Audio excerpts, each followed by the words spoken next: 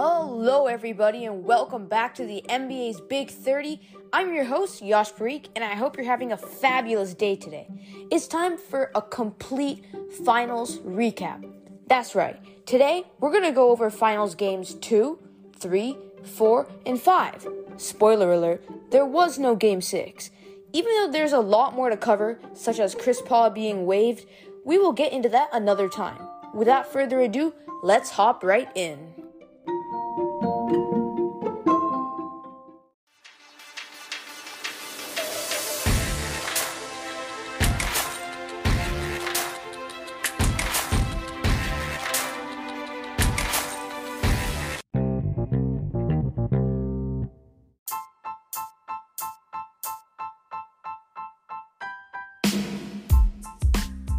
Let's begin by talking about Game 2.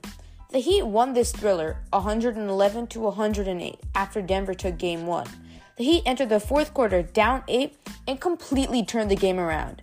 Max Strus started the game out hot, hitting 4 early triples. Gabe Vincent also started blazing as he ended up with 23 points. Vincent got into foul trouble and only played for 31 minutes. Perhaps the main factor to help the Heat turn the game around was Duncan Robinson. He scored 10 early in the fourth quarter to give the Heat a nice and well-needed boost. Jimmy Butler and Bam Adebayo both had 21, but Jimmy also had 9 assists. He's been evolving into a playmaker right in front of our eyes. On Denver's side, this game wasn't necessarily a failure. It was virtually a one-man game, aka a failure, with Jokic having 41 points and 11 rebounds. Jamal Murray managed to piece together 18 points and 10 assists, but he wasted a lot of opportunities. So far, through 2 games, Jamal's had at least 10 assists in the first 2 finals games.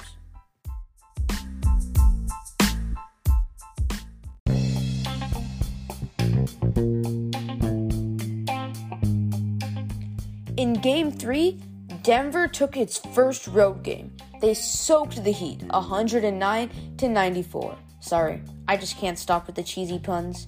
Miami's role players struggled in this game, although star Jimmy Butler had 28 points. The Nuggets had a historic game, with Jokic having 32 points, 21 rebounds, and 10 assists, while Jamal Murray had 34 points and 10 rebounds and 10 assists. This game was pure domination. Not much more. Honestly, I kind of feel bad for the Heat, as they have no way of guarding Jokic.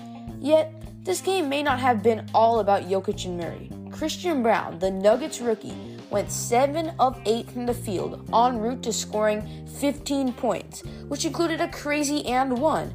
In this game, the Rook was really showing out. Also, if Braun wins the NBA title, he'll be the 3rd player ever to win an NCAA championship and an NBA title in back-to-back years. The only other 2 players who've done that before are Bill Russell and Magic Johnson. Now that's some elite company.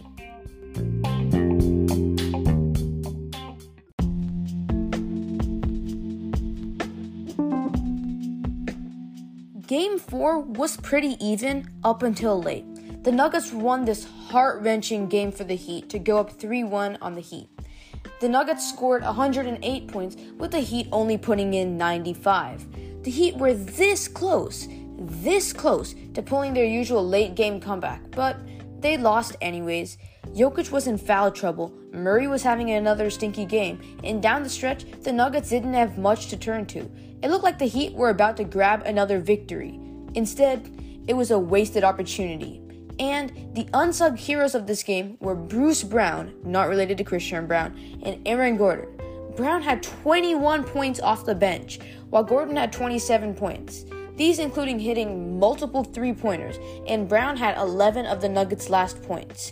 Nothing else to say here except for the fact that Aaron Gordon was dominating in this game and Bruce Brown just controlled the Heat defense. He did not let them get any stops, and he hit multiple risky step-back threes. That's Bruce Brown for you, and we've never seen this side of him before. I guess he's just a playoff performer.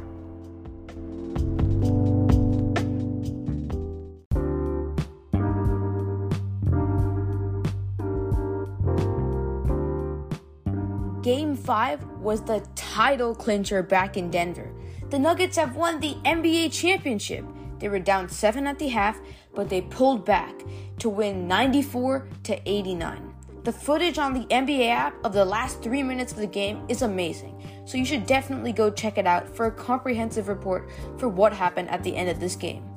Let me sum it up for you. Jokic won Finals MVP, threw Jamal Murray in a pool, and didn't want to attend the championship parade. That just sums up Jokic for you, a really level-headed, chill guy, unless he's throwing Jamal Murray in the pool. This was a great series overall.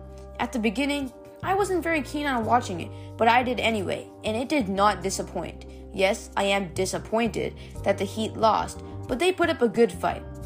I think that this is a good time to call attention to how hard the Heat had to work, even to get to the finals from being an 8th seed.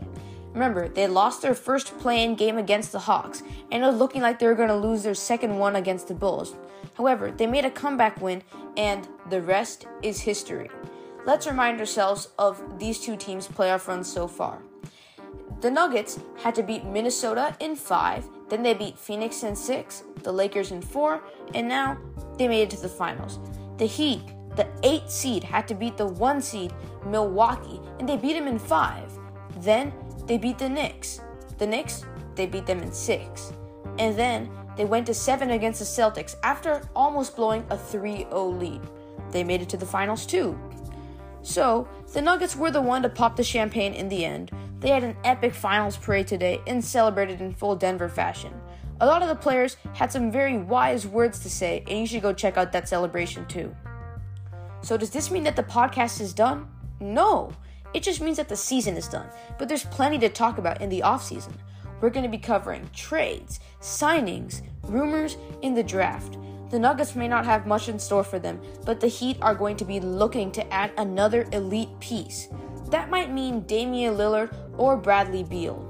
Also, there are plenty of the gaps that the Nuggets could fill. I guess we won't know until something happens. So stay tuned, and I'll see you next time on the NBA's Big 30.